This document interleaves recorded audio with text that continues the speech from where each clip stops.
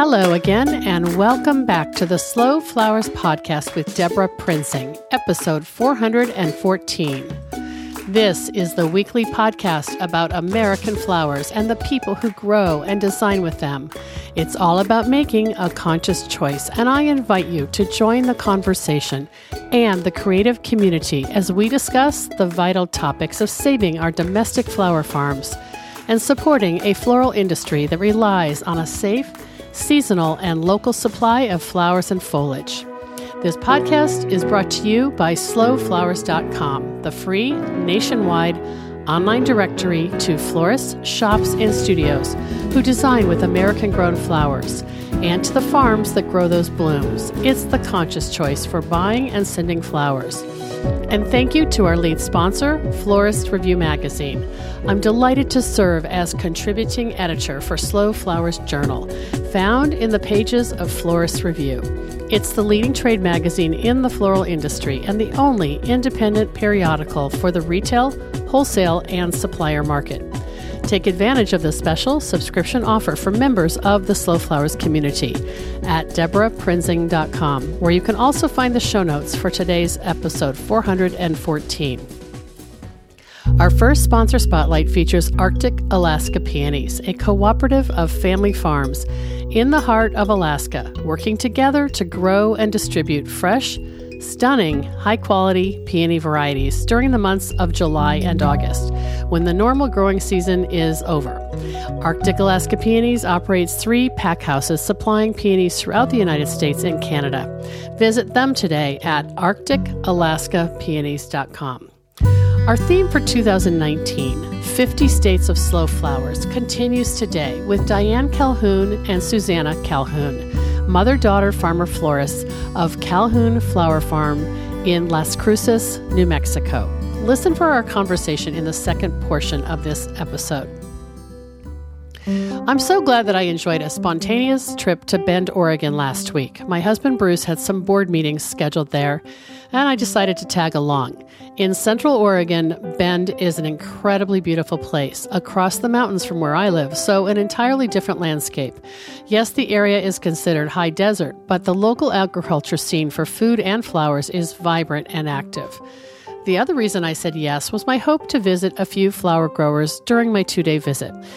And today you'll join me on one of those, a tour and conversation with Jennifer Ladd of Sweet Posy Flowers. I thought the last time I saw Jen was in 2017 when she attended and contributed flowers to the first Slow Flowers Summit held in Seattle. But she reminded me that we had a very brief passing hello at the Northwest Flower and Garden Festival this past February. Turns out, Jen helps a family member set up a plant sale booth at the flower show, so we're going to be more intentional about connecting there next year. But what a treat to drive just about 10 minutes east of Bend, turn off the highway onto a long gravel driveway, and come upon fields of annuals surrounding a charming white cottage-style studio and 2 sturdy high tunnels also filled with blooms. I arrived at Sweet Posy Floral. I was greeted by 2 friendly dogs and today's bubbly guest. Jen aptly describes Sweet Posy Floral as an heirloom flower farm and bespoke floral design studio. She owns the farm with her firefighter husband, Brandon Ladd, about whom she says, "I truly wouldn't have been able to bring this dream to fruition without him. He works his full-time shifts at the fire station and comes home and works the farm and helps me with logistics of wedding setups. A true farm him partner for the farm her." Jen shares this on her About page. She writes, "I've loved flowers my entire life. As a child, I would go with my grandmother into her garden and watch her love and cultivate the plants, talking to them as she went. You have to talk to them because it's a relationship," she'd tell me. "They'll only grow and blossom for you if you love them." When it was time to plan my own wedding, second only to the groom and the dress in importance was the flowers. Destiny brought me to a wonderful woman on a glorious flower farm who set me loose with shears and buckets to cut as many of her beautiful heirloom flowers as I wanted to make my day complete. In those fields, surrounded by the bright blooms, I realized this is what I'd love to do. The dream of sharing beautiful, sustainable, local flowers is what Sweet Posy is all about. Identical in idea to the slow food movement, we believe in the slow flowers movement. We believe that a bouquet can come from a 50-mile radius, even in Central Oregon's climate. We believe that special, unique heirloom flowers can be accessible even if they aren't bred to withstand weeks of shipping. We believe that a wider variety of flowers leads to a wider variety of floral visions that we can make a reality.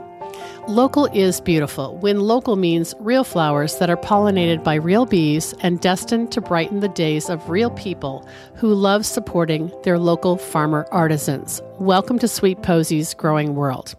Oh, I love those sentiments. Even though she was up at dawn to harvest, make market bouquets, deliver them to Market of Choice, a local grocery store customer, and tend to countless other farm projects, when I arrived at Sweet Posy last weekend, Jen greeted me with a warm welcome as if she had not a care in the world. She gave me a tour of the fields, the high tunnels, and the studio. We shared a glass of pink champagne and noshed on some delicious appetizers, and finally turned on the recorder to grab this interview. Please visit DeborahPrinzing.com for today's show notes to see images of Jen, Sweet Posy's farm and designs, and the place where Jen creates wedding florals and teaches her workshops. I'll also share her social places so you can find and follow Jen Ladd and Sweet Posy Floral. Let's get started.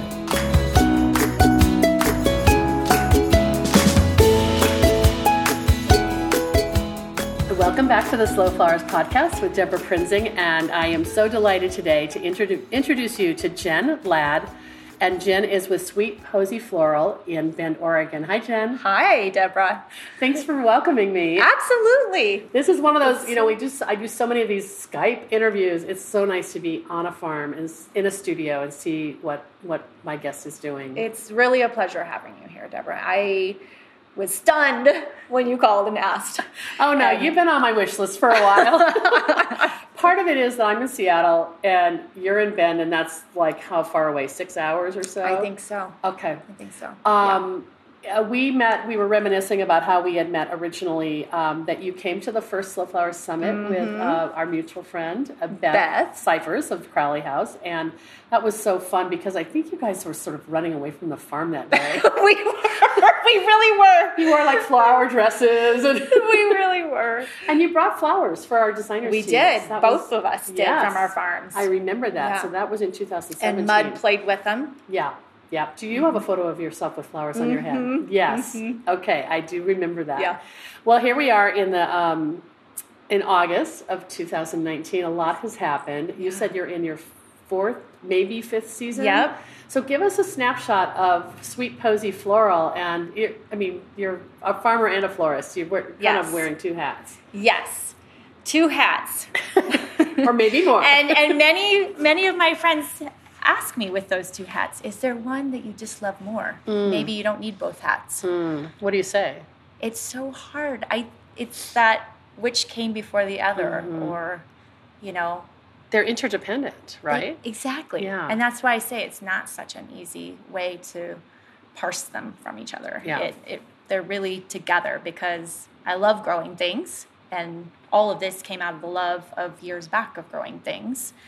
But another friend and family member had reminded me that, well, even before you started all of this, and you were always landscaping and doing your yards at all the places you've lived, you were cutting from all those places and delivering things to all of us. So you were doing both then. Yeah. It was like your natural impulse to create something beautiful. Yeah. With what you were growing. Yeah, and I didn't know it was necessarily a thing until years ago when I was teaching and for fun came across Erin with Florette. And just on Instagram or?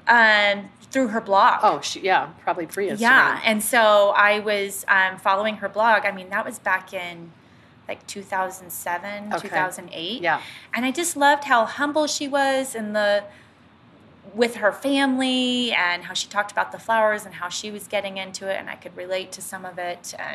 And you were kind of in the same region in a way because Erin's in Washington State and you're in Oregon. And yep. Yeah, I grew up in the Willamette Valley, and so similar growing conditions. So were you teaching then back in 2007? Yeah. And what were you teaching?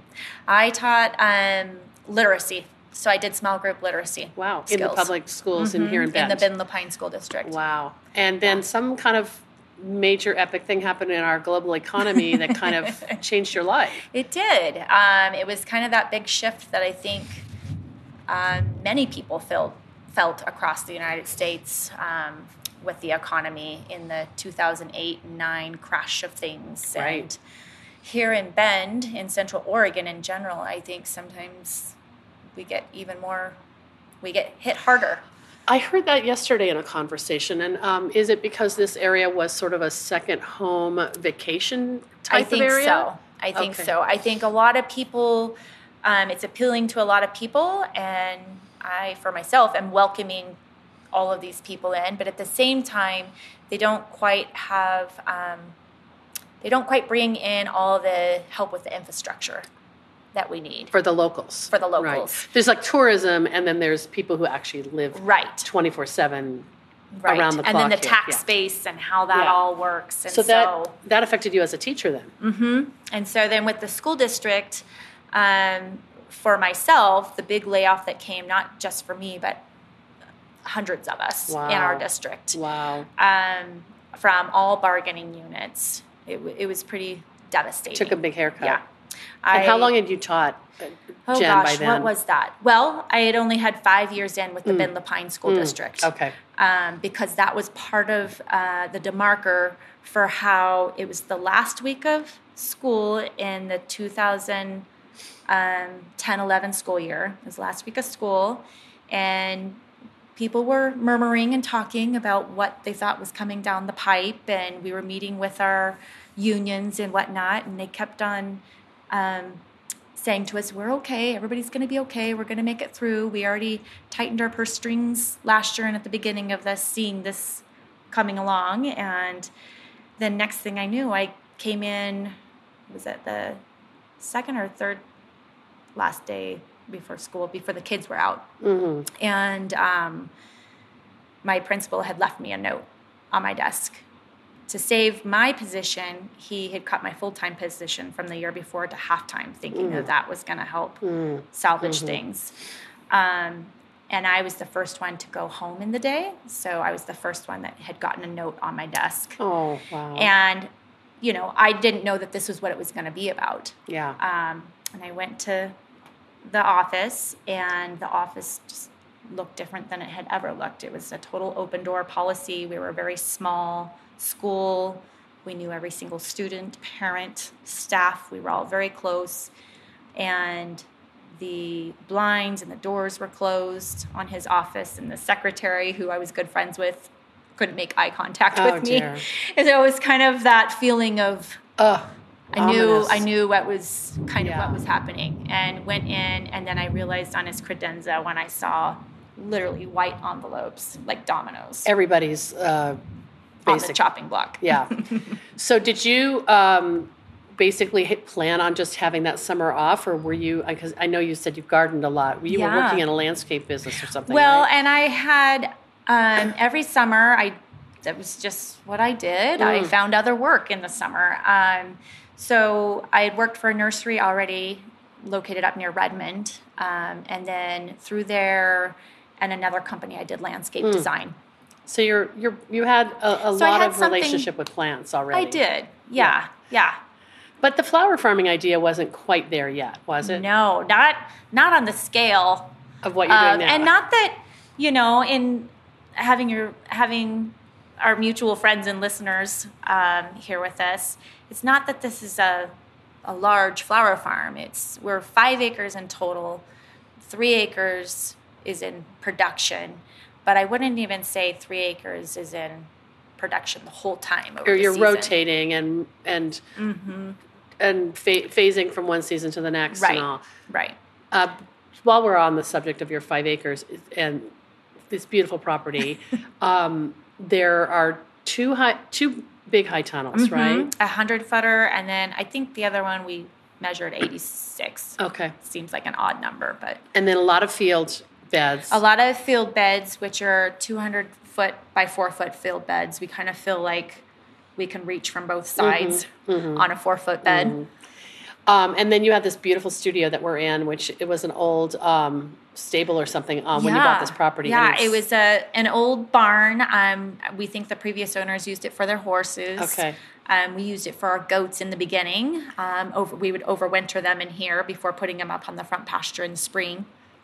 And it was pretty much dirt floor stalls in here, and it just had like a little shed roof on it that became compromised couple years back when all of us were being affected one way or another by winter. by a winter, and the snow collapsed it in, and we had all of our crates of dahlia tubers stored in here, and we didn't think about clearing the snow off of it, and so it collapsed and moisture got in, lots of moisture, and things got wet and then froze. I'm so sorry. How many tubers did you lose? Well, my husband, for insurance purposes, had to video it. Oh, my gosh. And count them. Wow. Bless his heart. He was the one who did that. And that was 32,000 tubers. And that was your second season? Mm-hmm. You've had a lot of challenges, Jen.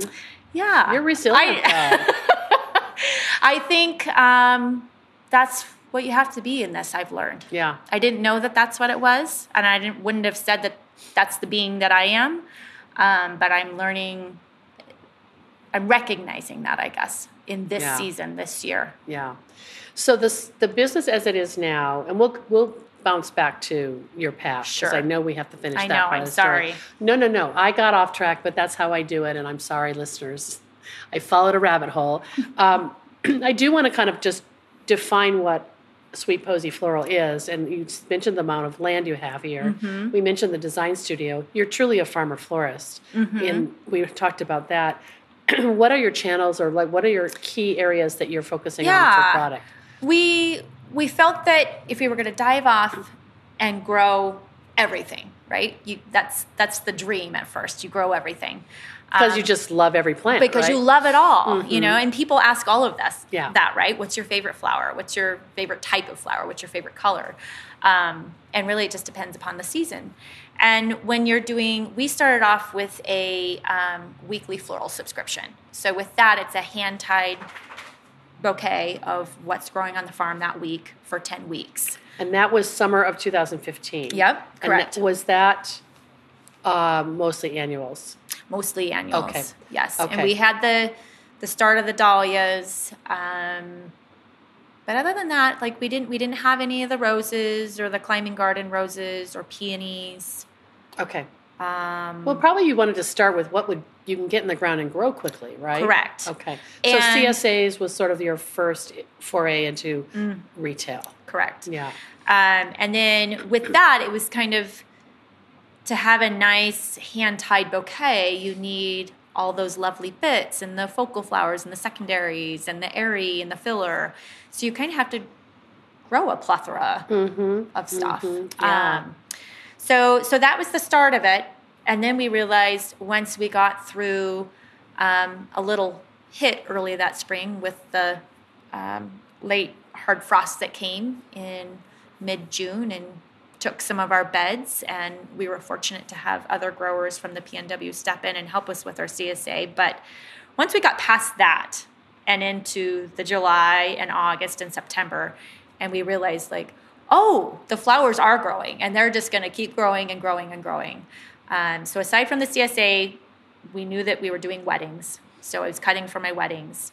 But then I quickly realized, I have so many flowers, I can't just let them stay here in the beds. You need to find homes for them. We need to find homes. So that's when we got into grocery. So Whole Foods was our initial grocery. We have one Whole Foods here. Wow. They were terrific because they were also somebody, in regards to our CSA, who would, I could take all my CSA buckets and they would hold them down in their cooler, and our members could come pick up their CSAs from there, versus all of this traffic coming down our drive to the farm. Jen, I don't think there's a Whole Foods anywhere else in the country that would let a farmer sell her CSA bouquets. They didn't take a penny of that, right? No. Wow. No. That's very unique. I had come in there and I was talking with the, all floral at grocery is part of produce. Right. And I was talking with the floral gal there, and we just had really hit it off. And I was talking to her about us getting started with our CSA, and that we're trying to figure out how we can have our members pick up. And she said, well, why don't we do it? I'll talk with the head guy and whatnot, but I'm pretty sure it's okay because we do it for veggie farmer CSAs here. Oh, interesting. Okay.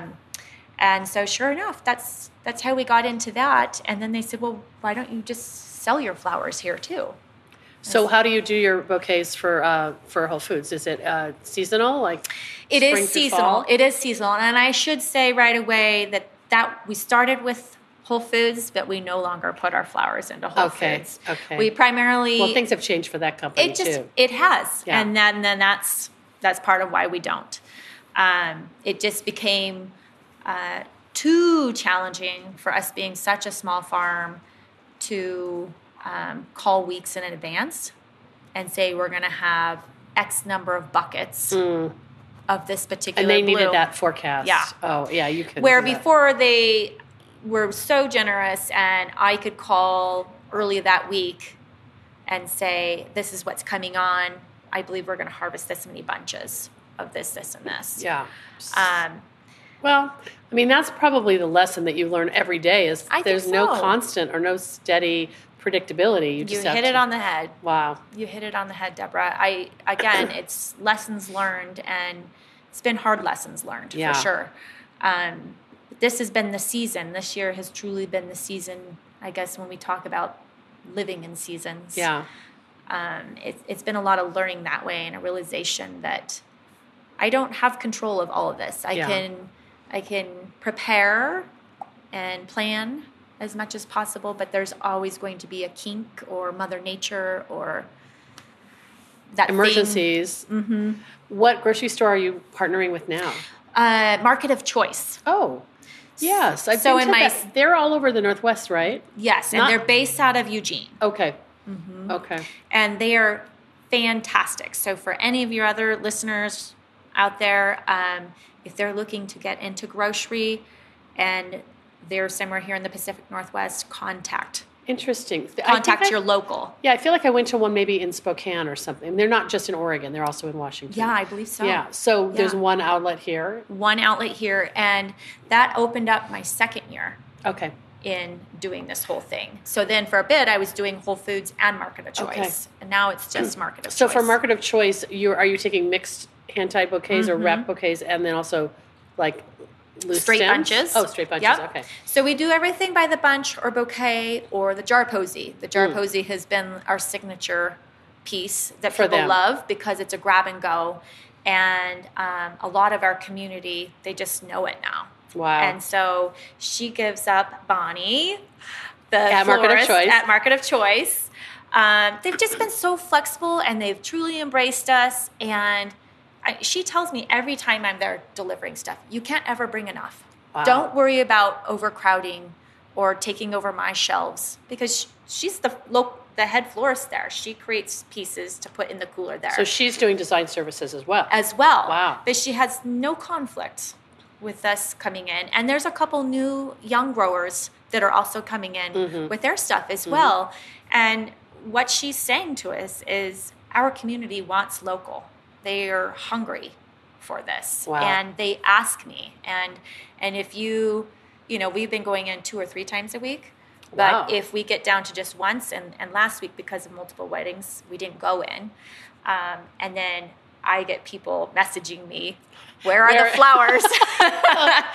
Oh my gosh. When you sell in the I'm just particularly interested in that because I also write for Super Floral Magazine, which is part of Florist Review, and I feel like there are these little pockets of success in grocery, but they're mostly with independent regional grocery stores like the one you described. Yep. And I feel like that's exactly it. It's regional, local, and to go in and talk to that floral head. And that person can make the decisions. It's not some big corporate person in another state. Yep. I filled out a 1-page piece. Vendor form or whatever. Yep. Yeah. And she sent it off, and they okayed it, and that was that. And the beauty of this is that I literally can show up any day of the week any time of day. I don't have to make it into the loading dock by a certain You're not time. going to a distribution center. Nope. That's a hassle, yeah. And I don't need to call her in advance. I can show up with whatever I have. And is your branding on what you bring? Does it say Sweet Posy Floral? Yes, it does. So we have, most of our branding is in a round logo sticker. And I put that on our pre-made bouquet sleeves, which are craft paper sleeves. For our jar posies, I put that centered on there as well. And then, like today when we went in, we brought in buckets of dahlias by the bunch. Buckets of Madame Butterfly Snapdragons by the bunch, zinnias, and some hand-tied bouquets. Okay. And with those, we have some signature buckets that I use just for Market of Choice so that our customers can see that. The grab-and-go customers see that it's still your product. Yep. That's probably why you were getting all those texts when people, they knew it was not just Market of Choice flowers, but yours. They know. Interesting. And she's just so exuberant about it, too. I've been there when I'm bringing in the flowers, and people will come up to her cooler, and she'll say, these right here, they were just brought in. They're right up the road. They were grown right up the road. And that's the best way to sell them. They're not being sold on a price quality or like a price profile, but on a local profile and a freshness profile. Yes, and speaking of price, she lets me set the price. Wow. So what are you setting? Your wholesale price, and then she marks it up, or do you negotiate or discuss what the retail price needs to be? No, she just lets me come in and say what I think it should retail for on her floor, what the customer, you are going to come in and purchase it for, and then we each take 50-50. That's pretty rare. Whole Foods, I mean, let's say, for instance, on my Snapdragons, I would put in a 10-stem bunch, and I was making $1.50 off of that, and they were making, I think it was $5 and something. The 10-stem bunch of snaps they were retailing for like $6 or $7. Yeah. And you were getting $1.50. So you were basically getting 15 cents a stem. And they would set the pricing. Right. No matter what the variety was, they already came to me and said, this is what we pay for this variety. This is how you need to bunch it. It's pretty dialed in. Yeah. Yeah. And you can appreciate that. It needs to be. No, but it's not. Then that's another reason why you decided to walk away from that. Yeah. I think when it became even more structured than it already was. And kind of all about the dollar. Yeah. So you've got the CSAs, you've got the grocery, and then what gave you the courage to jump into weddings? Because you studied with Erin, so obviously she talks about weddings. Yes. In her workshops. Yes. And she really talks about, hey, if you're going to grow all these flowers, they will come. So you better have a game plan, essentially, is what I walked home from with her workshop, is you better know how to get rid of all these flowers. Right. And not let them just die in your beds. So it seems so common sense, but I know people get ahead of themselves. Yeah, and we did. Yeah. And we did. Really? And we still do. We still plant more probably than what we need sometimes on different things. But so in our first year, really, we did know that we were going to do weddings. I knew that I loved the whole design piece and I wanted to go with that, but I thought maybe I was just going to have one wedding. And that was going to be my practice. And You mean like one per season? Yes. Oh, okay. How naive you were. Yes. Because that first year I did 11. Wow. Which was pretty big for me. But describe why weddings are so unique to Bend as well. Certainly, this area. Yeah. We're a huge tourism place, as you've probably seen over the years when you've been in the area. Lots of hiking in our downtown area, the Mill District area. There's resorts, concerts. And then just where our farm is located, east of town, we're very close to town, but we're still considered county. It's like 10 minutes away from downtown, It literally takes me 12 minutes to get to Market of Choice. Yeah, wow. But just out past me east, we have the larger resorts. And like Sun Valley and is that one of them? Pronghorn, Brasada, and then a little more west we have Tethrow. Then there's Sun River Resort, which is south of us. I feel like I might be leaving Is there something. one There's called Broken Top. and Black Butte. Oh, Black Butte, yeah. So, which has been 6 around forever. So yes. these people come ritually in the summers to these places, and then they want to come back and get married. Yes. Okay. So I think they grew up vacationing with their families, and they have this nostalgia, these fond memories of this beautiful place. And with that, with these resorts, they're very destination centric. So if, a lot of our couples, I was saying to you earlier, I think we're going to figure it out this year, but it's in the high 90s percentile come from out of the area to here. That's crazy. So your whole customer base is not local per se. No. You're doing local through grocery and CSAs, but the weddings are people who have a particular connection to this place, and so they want local flowers, it sounds like.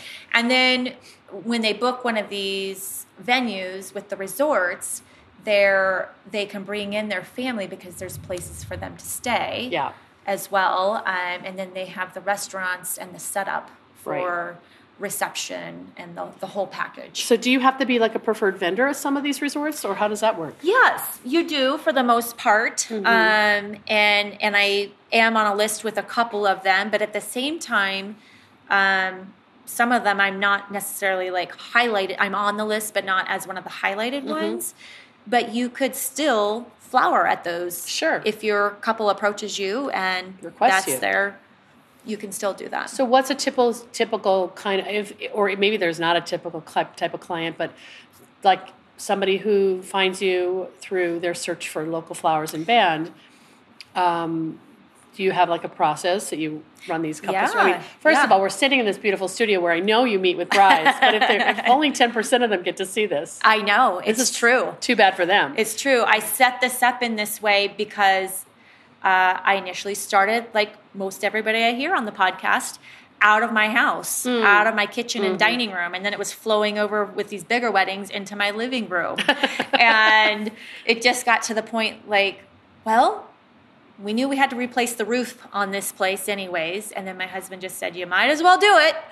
And so you created this little like living room style seating area that has got beautiful old wood on the walls and an amaranth chandelier, which cracks me up. I know, it does crack me up. Velvet sofas. It looks like a page out of the Crate and Barrel catalog. It's adorable. Oh, you are sweet. Oh, we'll take a picture. Interior design is not my thing. That's for sure. You got it here. But anyway, some of them are online. They're not here. Yeah. Many of them, I just have email correspondence and some phone conversations. Sometimes they'll get out here, they'll make a trip out and they'll meet with all of their vendors. Oh, sure, like a site visit. Yeah. And then sometimes I'll have the opportunity to meet them in person then. But again, it's kind of a 50-50 even on that. Just like the wedding I just had at Sun River, I didn't meet her until I passed off her bouquet to her. Oh my goodness. Yeah. After months of relationship building, Yeah. So that to me speaks volumes because I feel like they're really entrusting in me, and they must find something in my process that I'm giving them that reassures them that even though we can't meet face to face, that through email correspondence or phone conversations.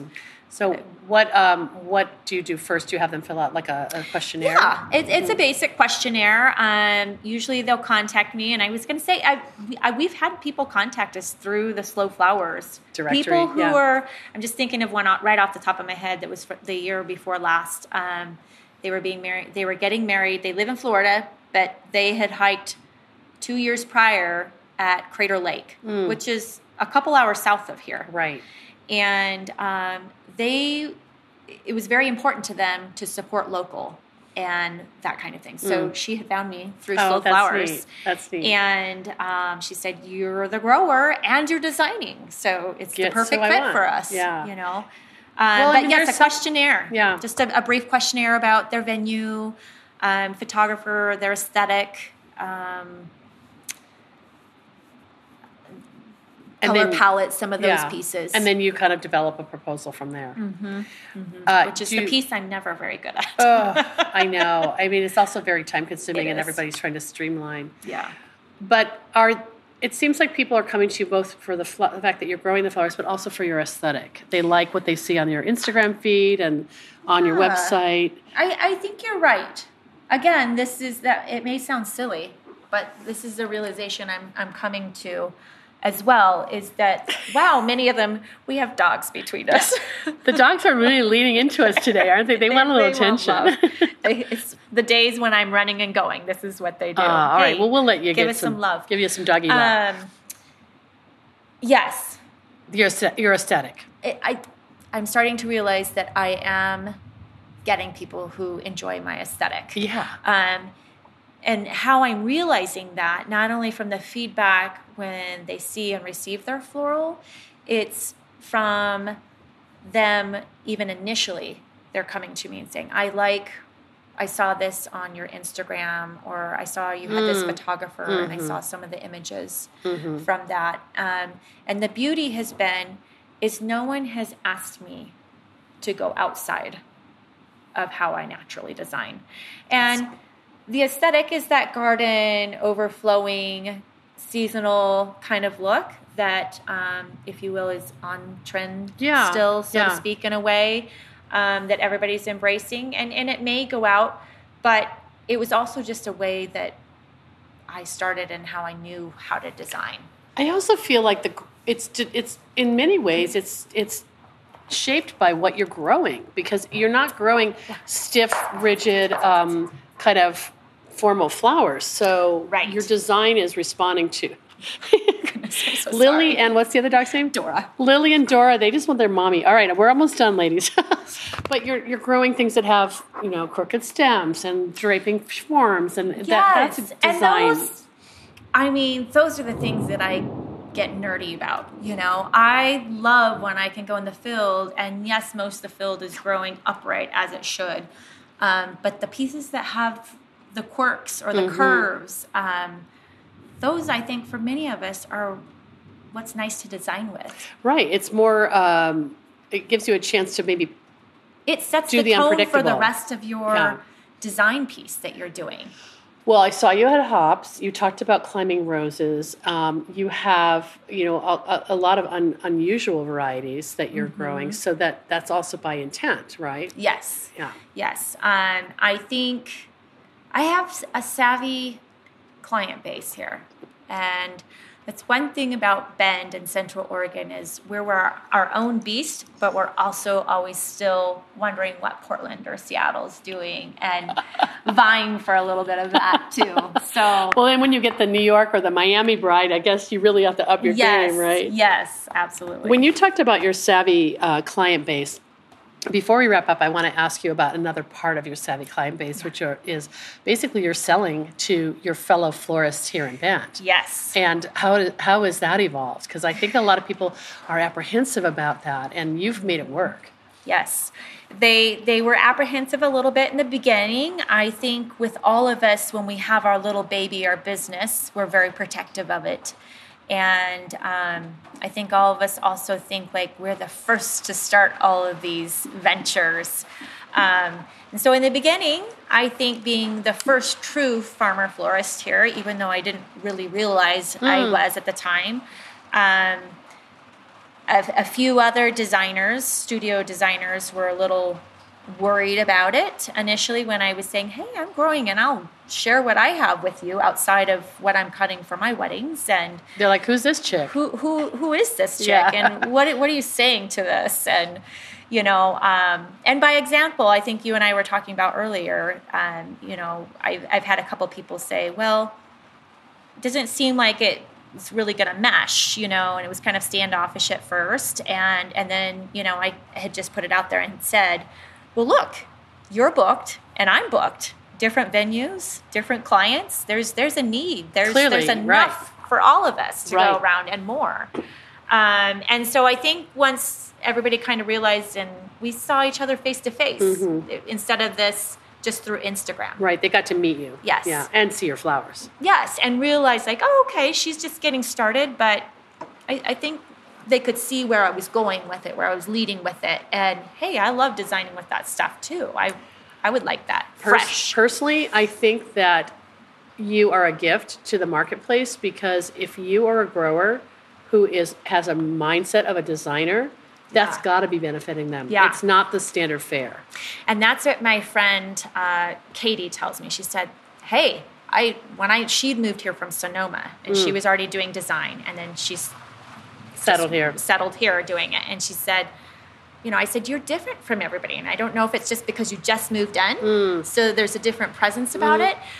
She said, no, I think it's amazing that you're designing too, because you like the same stuff that I would like, so you know what to harvest for me. Interesting. And she said, and you really know how to pull a palette together, and I can appreciate that. So now we've evolved where other designers have started getting on board, and I would say last year, and especially this has really been our season of providing. We have for over the last 3 years, but this year we have a half a dozen that we are weekly supplying to, and they're loving it. We're loving it. Before we got turned on the recorder, we kind of got interrupted in a little part of the conversation where you said you're hoping to have this regular one morning a week where people can come, almost like you're acting like the wholesaler. Yes. Right? Yeah. Yes. And this was something that Beth Crowley House and I had discussed 2 years back, and I just didn't see feasibly at that time, with not having a huge team, how I was going to make that happen with everything else we were trying to bite off. But then the realization came that, hey, there is a market for this. I do have enough designers inquiring, and maybe I shouldn't be delivering all over Central Oregon. Putting a lot of mileage on your van, yeah. And so I thought, why not? I have this beautiful space. Have everybody just come here on one designated day. And I thought, okay, Tuesday is when any florist is going to receive the truck that comes over from Portland, from the Portland Flower Market. So whether they ordered from Miesh or Frank Adams, it's all on that truck, and it arrives on Tuesdays. Interesting. And they're kind of all getting the same pool of resources. If you ordered pink Lisianthus, everybody's getting the same pink Lisianthus. Okay. Yep. So that's that's reliable. Yeah. Absolutely. And when you have big designers who have big budgets, then they're very scripted, and they have recipes, right? Sure. They know how many stems for their whole, which that still overwhelms me thinking about that. They got a whole machine going on. Yeah. So they really do need to start. What they'll do is they'll come to me, and they'll say a month or so out, hey, I have this wedding, and I just know some of the different lovely things that you grow. Do you think that'll be growing during that time? And I'll say, yes, we have that planted. That seems like the window of when it will go on. And then I'll just connect with them a couple weeks out and say, this is where that bed's coming with that crop. And yes, I can supply you this many stems or bunches, or no, I won't have those Cafe LA dahlias yet. Yeah. But hopefully all the beautiful little things that make their design special are layering on top of the standard fare. Yes. Because they're getting it from you kind of at the last minute. So that was kind of my piece behind choosing Wednesday mornings to open my studio floor, was the truck would, I get off tangent. No, so they've already seen what came in on Tuesday. They know what's came in. They already started processing everything. Now they know what their shrinkage was. Now they know, and a couple designers will say to me, you always have those lovely bits that are going to elevate, really pop everything. And you're like, I know. Yeah. And thanks a lot. Thank you. Come get it. So then Wednesday seemed like the right day because of what I'm doing too and building to my weddings on the weekends. So you're here anyway, probably working on a wedding. Yep. And so they're coming, you said really early, like 6 a.m., right? Yeah, the goal was to open at 5 o'clock in the morning so that it would give time for either the designer or their freelancers or assistants to come and shop and get what they needed. And they can come, I have some of them who will cut in the field. They'll buy stuff here, I'll have the buckets lined up and they can go in the cooler.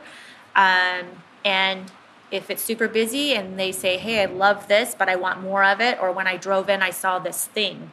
Saw that thing. What was that thing, Jen? Are you hiding something from me? You're comfortable letting them come. Yeah, and I'll let them go out and snip. I've told people and showed people, or if I'm not comfortable with it, I'll just say, not this time. We'll cut it for you.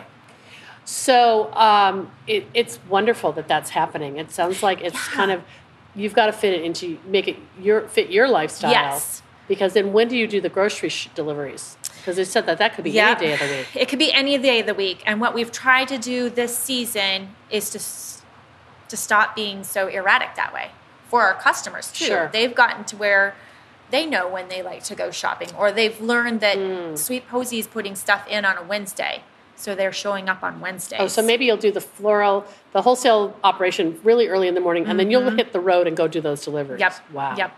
So like crazy. This week we went in on just because of the timing of my big install wedding this last weekend was on a Sunday. So that kind of pushed everything back with breakdown on Monday. And then harvesting for the florist and delivering. I delivered this last week. You kind of got tightened up a little bit. So I got tightened up, and so we went in on Wednesday and Friday for grocery stuff. And when do your CSA people get their goodies? On Wednesdays. Wow. Every Wednesday after 1 o'clock.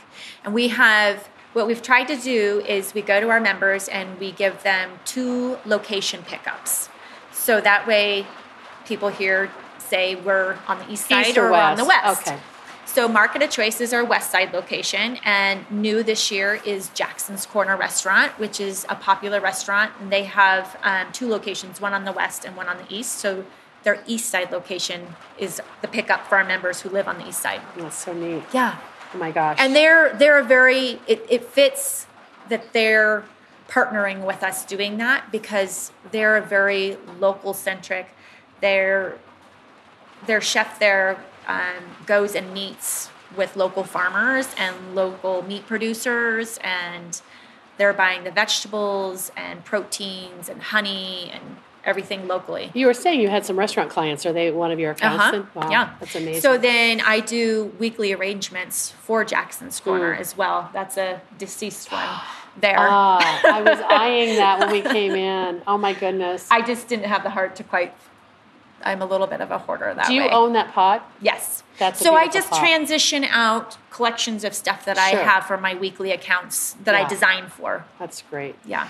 Jen, I could just talk to you forever. I know you have to get going. You're so popular. No, and you've got guests coming. We had a lovely little appetizer champagne moment here in this studio, and if you guys cannot hear the thunder and lightning that's outside, it's crazy. Yeah, I can tell it's gonna unleash pretty soon. But hearing the rain on the roof and looking through the door to the wildflower meadow, it just makes me so happy. And the pines and the clouds. I mean, this is Central Oregon. It's beautiful. It is. It really is. It really is. You know, one piece that I didn't say when you were talking about the studio is we transition come September into our workshops. Right. We do a lot of workshops. So that's what part of the seating space is, because we're really trying to pivot this year into experiences. Good.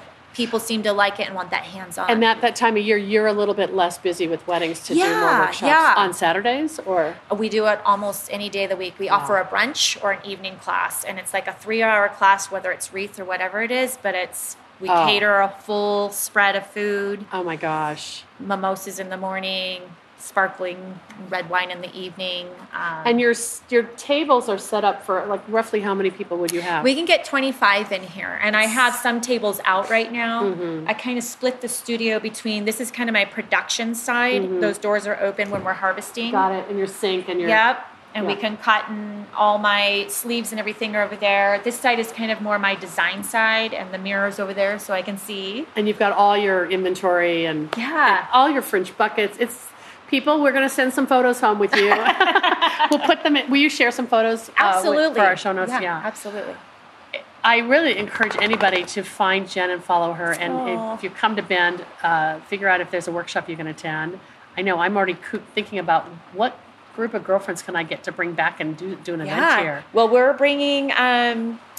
we're adding to our whole lineup. I didn't get to show you today, but we have a cottage that we're redoing as an Airbnb. Oh my and gosh. then we're bringing in bell tents, and we're going to do the whole glamping experience kind of scene, and maybe slow down on the big weddings. Wow. Okay. So there'll be a room for you to stay. So will that be like part 2 of this interview next summer? Yeah. Let's do it. Let's do it. Thank you so much. Thank you, Deborah. I loved it. You're just so gracious and generous, and you've given so much to all of us. And you really were one of the people who gave me the courage to jump off and dive in, like my husband said. Oh, good. I'm glad he's not mad at me. No. Thanks. This has been beautiful. And I'm so glad that we finally could do it in person. Thank you. Take care. Thank you for taking the time. I'm so pleased that you joined me today. Finding balance is a theme we keep coming back to on this podcast, a balance between passion and wellness, between creative urges and sustaining a creative livelihood. Neither my guest nor I have all the answers, but we strive for honesty and transparency in our dialogue, and we want you to be part of that conversation. Another constant theme of the Slow Flowers podcast is community. We didn't have time to share the story of Jen's first CSA week ever, but suffice it to say, it involved the biggest disaster a new flower farmer could face, a freak June frost that decimated her entire early season flower crop. Jen put out a call for advice to others she had met through the Pacific Northwest Cut Flower Growers annual gathering. And several flower farmers not only jumped in with encouragement and advice, but farms actually gifted Jen and her husband Brandon enough flowers to cover week 1 and week 2 of their CSA commitments.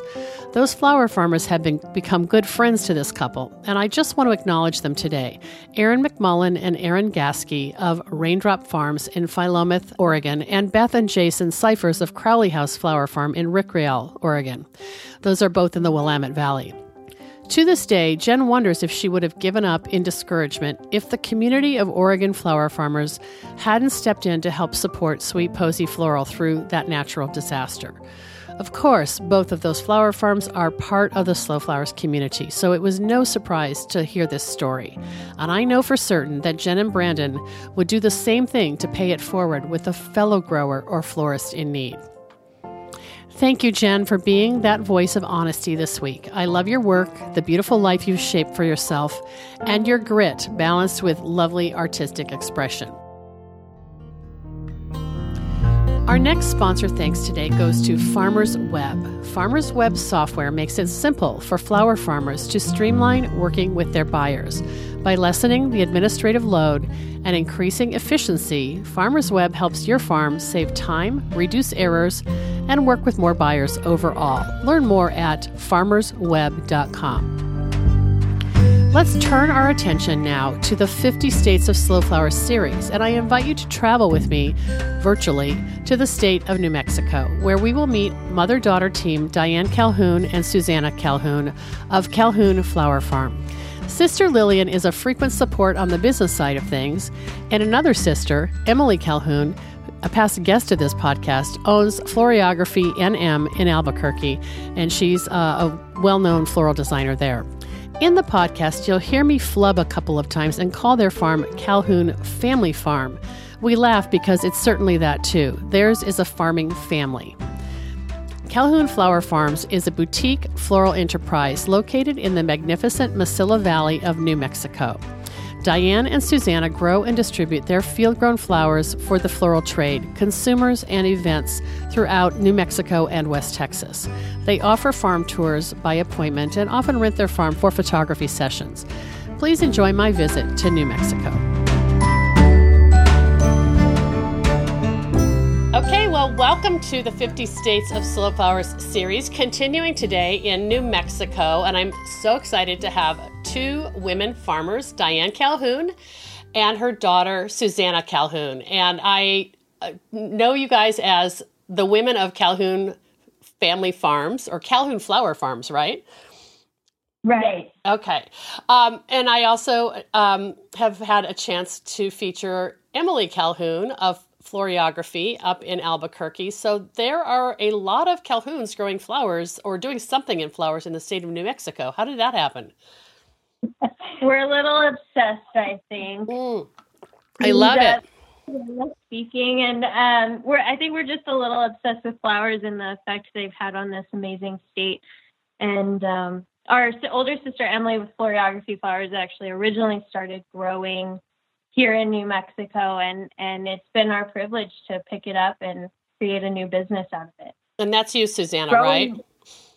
Yes, that's and this is Diane, the mom. Hi, Diane. Hi. So excited to be here. Agriculture has been part of our family roots for generations, since actually since before New Mexico was even a state. So we just want to do everything we can to promote agriculture in a lot of forms. So going in this route has really been a fun way to bring a different face of agriculture into a different group of consumers. Well, you're in the area, the southernmost part of New Mexico, right? We are. We're probably 20 miles from the Mexican border. Wow. And it's Las Cruces? Is that how you say it? Las Cruces, yes. Las Cruces. I literally had to look up Las Cruces on a map years ago when Emily sent me a sweet little note introducing herself and saying that she had this incredible drive from Las Cruces to Albuquerque, bringing flowers from your land up to her shop and studio in Albuquerque, which I guess is like over 3 hours drive, right? It's a good 3-hour drive. And she said, I'm just listening to the Slow Flowers podcast while I'm driving. Thank you very much. And I was like, wait, I got to look on a map and see what this woman's talking about. That's how I found out about the Calhouns. So you're in rugged terrain in terms of, it's not like Pacific Northwest where everything's lush and green. You've got some challenges to grow down there, I imagine. We definitely admire every drop of water that's out there. It is a place where you really beg things to grow and nurture them carefully, as opposed to trying to monitor how many things grow. It's more like, what can we get to grow? And then we're most jubilant over everything that does. Well, Diane, give us a snapshot of Calhoun Family, or I keep saying Family Farms. I'm sorry, Calhoun Flower Farms. It is a family farm, but I won't rename your brand. Sorry, Calhoun Flower Farms. I actually all work because we are a family and we all play in the dirt. So, and this is Diane. Oh, Diane. As you introduced. So we are a small business in a state that doesn't have a lot of cut flower farms. In fact, I think we were the first, and there's now a few others in the northern part of the state, which is a much milder climate to grow in than we are. Our goal is to try and introduce the consumer in all over the state, but particularly in the southern part of the state where it's local for us, into the concept that fresh flowers are A, possible to grow, and B, accessible. They can actually get those for lots of ways. So we're along that route. We have developed 3 different channels of sales. We do some wholesale work to florists. We do quite a lot of event work. And then we do grocery store bunches to a couple of local markets. Wow. And what is your growing season in terms of, I mean, obviously, I make the wrong assumption to think there's no winter in New Mexico. I've been in New Mexico in the winter, and it can be pretty cold. So, Diane again. So we actually have this still incredible growing season. We really are zone 8. Okay. Kind of barely sort of pretend that we classify and do all of our ordering based on zone 7B, really is what we do according to USDA. We can grow, so the cool flowers has been something actually we've done for years and years, where we start our flowers early or late in the summer, early in the fall, and plant all winter long and grow things. And then so we could actually cut flowers about 9 months of the year. Wow, that's awesome. Pretty incredible. July and August is really a lot about keeping things going and nurtured, because, and you'll see this in a lot of growth around this area. It's just so intensely hot that a lot of the season and that growing is about keeping things going and keeping them alive. Well, you were telling me that it was, 102, and you were having to get up and farm super early just to deal with the heat every day? Yeah, Susanna here. So we all get up at around probably 5 a.m. We have some amazing girls from El Paso, Texas as well. They get up even earlier. Sometimes their commute is almost an hour to the farm.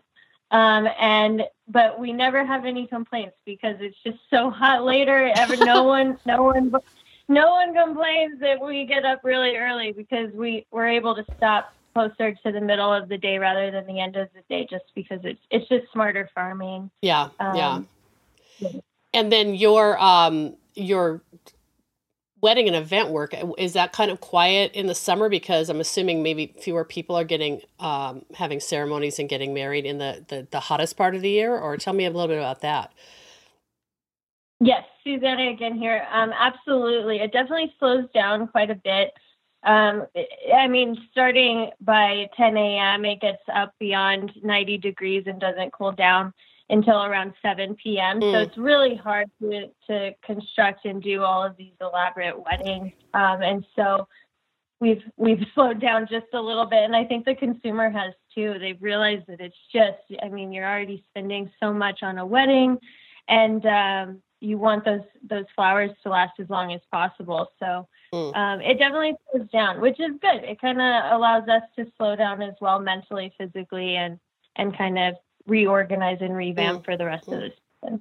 That does mean, Diane here, that fall, starting the end of August, is just tremendously busy for us, and early spring. One other thing that we have to battle with weather-wise is the spring winds in the west, and particularly the southwest and where we are just brutal. We can have months of heavy spring winds, so we really plan our work around that as well. So what is the sort of negative, I'm guessing what it is, but the negative aspects of the wind, and how does that affect your field crops?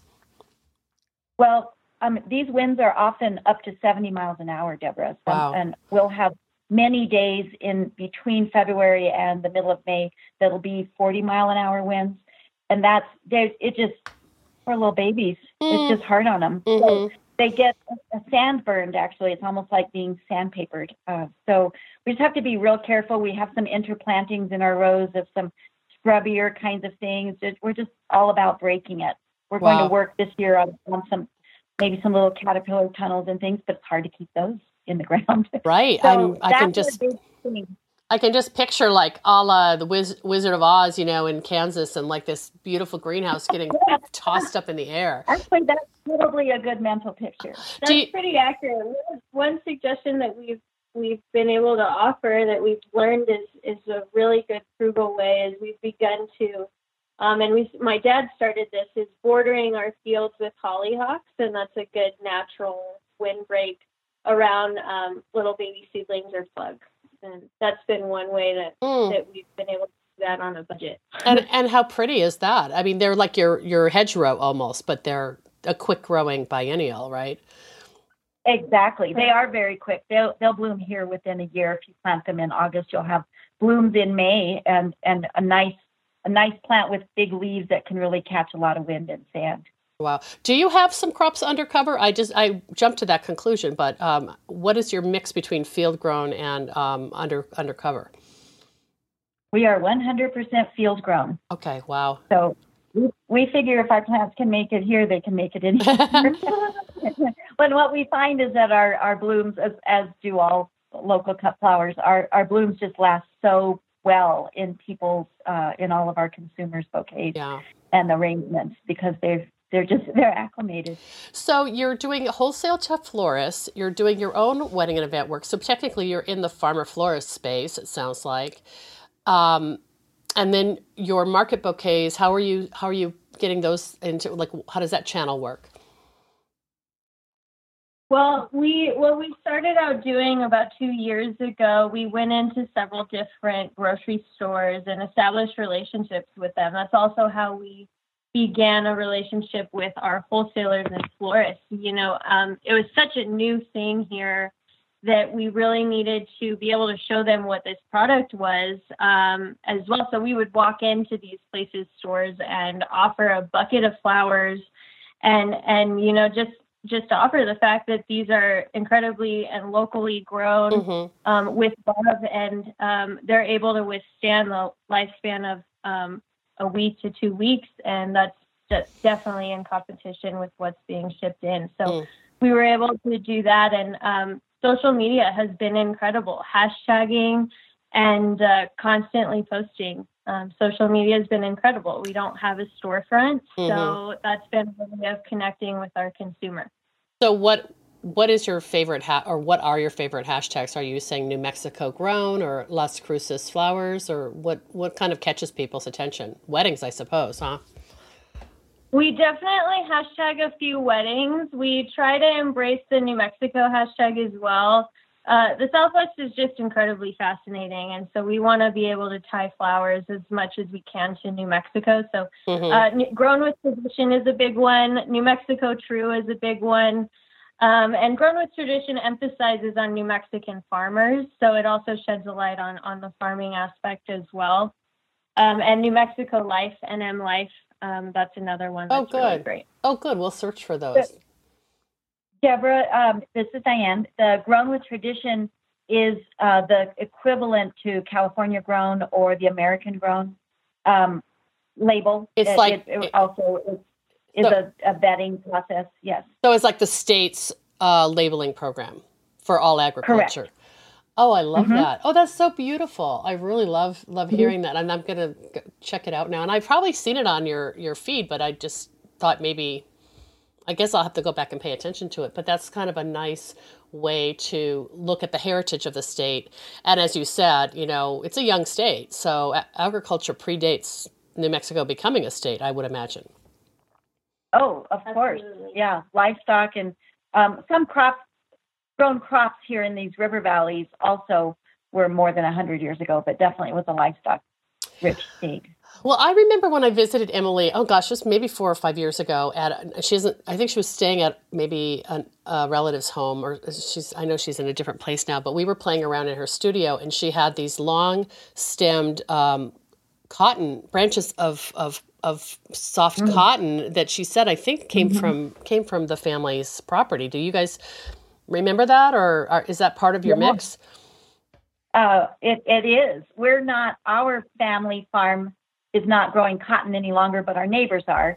So we trade them some flowers for some cotton every year, and so we always have an inventory of some really great cotton that we know is local and is meaningful. In fact, when we've done farmers, a daughter or a wedding of a farm family, we'll often pick from their own farm so that it really means something to them. Wow. Our main crop for our family farm is pecans. Oh, that's right. They're pretty wonderful. And make a pretty wonderful greenery too. So, so sometimes we're doing some extra pruning for our orchards just to get some greenery out of that. So you'll use the pecan. You'll use the pecan greenery, and then we also use sometimes the actual nut on the branch or the pod. I don't know what the term is being. It is a nut. It's a pecan. It grows in a husk, just the way an almond does, and then it opens up inside that. And in all of its stages, it's really quite amazing. So it depends on where the orchard is, and often we're trying not to take too much of that crop. We try to be sensitive to that. Well, Susanna here, and it actually ended up opening this wonderful door with our clients where we were able to connect with them on a sentimental and an even more elevated local way where, as you know, it's really hard to establish greenery, especially when you're still trying to get an income and get things going. And you need a lot of greenery. So what we were able to do is you can do this just about anywhere. We got a foraging license. And so we incorporate creosote, which is it's almost becoming invasive here, but it's a native plant here that we've found out now can be burned, turned into tea. It's an antifungal, it's an antibacterial. It smells incredible. And it's so nostalgic for our brides. So they're brought back to their childhood. So we've been able to figure out a sustainable way to provide greenery, but a way to connect with our clients by using this awesome local stuff that's just incredible and all around us. Oh my gosh. I've heard the term creosote, but I obviously don't know what it is. So I'm hoping you'll share some photos of some of your designs featuring that material. Absolutely. We will. It's a wonderful thing. And it is, and this is Diane, and Susanna's so right. You just see the emotions go through the faces of brides and bridesmaids, and they take a whiff of that because it's very aromatic. It's the kind of shrub in the desert that takes on a a real distinct scent after a rainstorm. So everyone's familiar with it because they know that aroma so well. We all have a passionate love of rain. Well, and that whole idea of how close our memories are attached to scents and scent and fragrance, it's one of the best ways to connect your client with where those flowers came from or where that foliage came from. I love that story. Absolutely. You're so right, Deborah. Diane here. We have a photographer. We're so fortunate to work with some really wonderful photographers. And there's a photographer in town that we work with who says, I always know when I'm doing a Calhoun wedding because I walk in and I can smell everything. It's just delightful. So that's, you're there following that aroma and aromatherapy. Flowers smell good. And gosh, how wonderful to be in that. Oh my gosh, I would love to come visit you. It just sounds like you've really made the best of what others might find very daunting in terms of climate, geography, seasonality, and the fact that you have less than inches of rainfall every year. It really is, Susanna here for sure. But it's also, I think, a sense of pride because I think that we've now been able to see that New Mexico is just capable of just about anything. Another fact is that, believe it or not, New Mexico is one of the only states that has all 9 growing zones.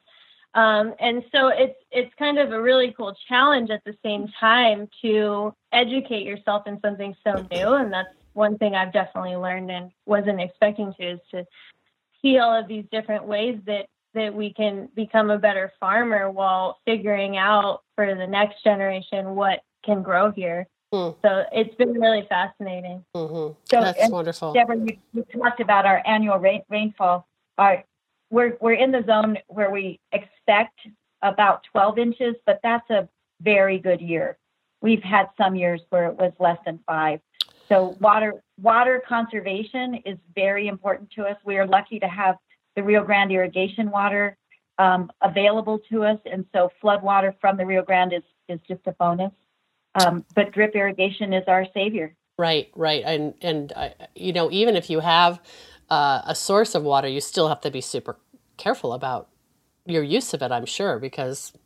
Always. It's a limited resource. I mean, you mentioned how close you were to El Paso, and I feel like with what has happened in El Paso this week, I'm curious to know if there's, any insights or sort of comfort or advice you can give to people listening on like how they can show their support for the people of El Paso. I mean, that's one of your markets, right?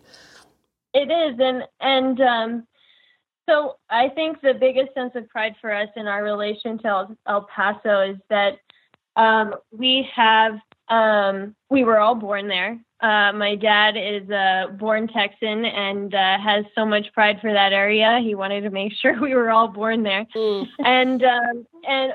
what I am truly grateful for is the way that we have been able to make such an incredible group of people at the farm, and a lot of them come from El Paso.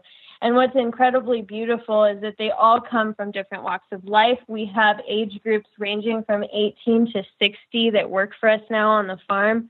And they've embraced it completely, which is exactly what El Paso stands for. They embrace every single person in their community. Well, and, my heart. This was not. Yeah, go ahead. No, my heart just breaks for everyone in your area, and it's wrong. And I think we see these national tragedies and we don't know how to respond. And if you have any suggestions for how people can show their support to a nonprofit or a community organization, I'd love to share that with our podcast listeners so they can make a donation. Thank you so much. Absolutely. Anything helps, and this town is one of the strongest out there. But we would recommend this foundation. The El Paso Community Foundation has some things set up immediately. So they're taking a lot of that. Remember that this is one of the lowest income places in the country. So it's been in the news for a lot of reasons recently. Support is amazing. On the positive side, the blood donations places have been overwhelmed with people lined up and around the street, around the building, even though it's 100 degrees outside. Oh my goodness. The community is really behind it. It's the definition of El Paso. Oh my goodness. Well, we love you, and we want to talk about the beauty and the resiliency and the natural beauty and the people beauty of El Paso and Las Cruces. And that's what that your story is helping to, kind of redirect the conversation. And please embrace your employees who are, I'm sure, hurting as much as you are. We should end on a positive note, and that is that you are bringing beauty to people's lives through your work. And that's no small task. And I admire you both and your whole family for what you're doing. And I want to thank you for sharing your story with us. This is not the last we'll hear of the Calhoun ladies.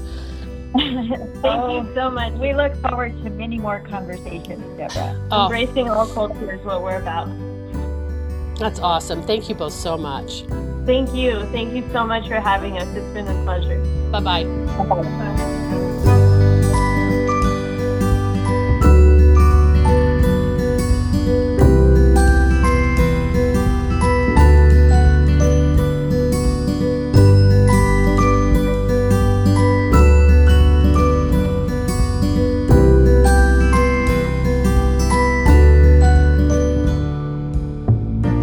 Grateful to you for joining me and for spending your time listening to the Slow Flowers podcast today. Thank you to our entire community of flower farmers and floral designers who together define the Slow Flowers movement. If you feel moved as I am to support the people of El Paso, Texas, some of whom work for and buy flowers from Calhoun Flower Farm, visit DeborahPrinzing.com to find the link to join Slow Flowers in donating to the El Paso Community Foundation. El Paso Community Foundation's short-term goal has been to use donations to assist families and victims by paying for funeral, travel, and basic need expenses. Long-term, the foundation wants to support the community's need to heal as a collective while addressing the trauma people have suffered as a whole. The foundation has also established the El Paso Victims Education Fund, a scholarship fund for the children of those shot and injured or killed by the shooter on August 3rd, 2019. Your contribution will join others in providing tuition assistance and related expenses to college or university or to an established trade or vocational school. You can learn more by searching the hashtag El Paso So Strong. Our final sponsor spotlight thanks today goes to Syndicate Sales, an American manufacturer of vases and accessories for the professional florist. Look for the American flag icon to find Syndicate's USA-made products and join the Syndicate Stars loyalty program at syndicatesales.com. The Slow Flowers podcast has been downloaded more than 505,000 times by listeners like you. Thank you for listening, commenting, and sharing. It means so much. I'm Deborah Prinzing, host and producer of the Slow Flowers podcast. Next week, you're invited to join me in putting more American-grown flowers on the table, one vase at a time. And if you like what you hear, please consider logging onto iTunes and posting a listener review. The content and opinions expressed here are either mine alone or those of my guests alone, independent of any podcast sponsor or other person, company, or organization. The Slow Flowers podcast is engineered and edited by Andrew Brenlin. Learn more about his work at soundbodymovement.com.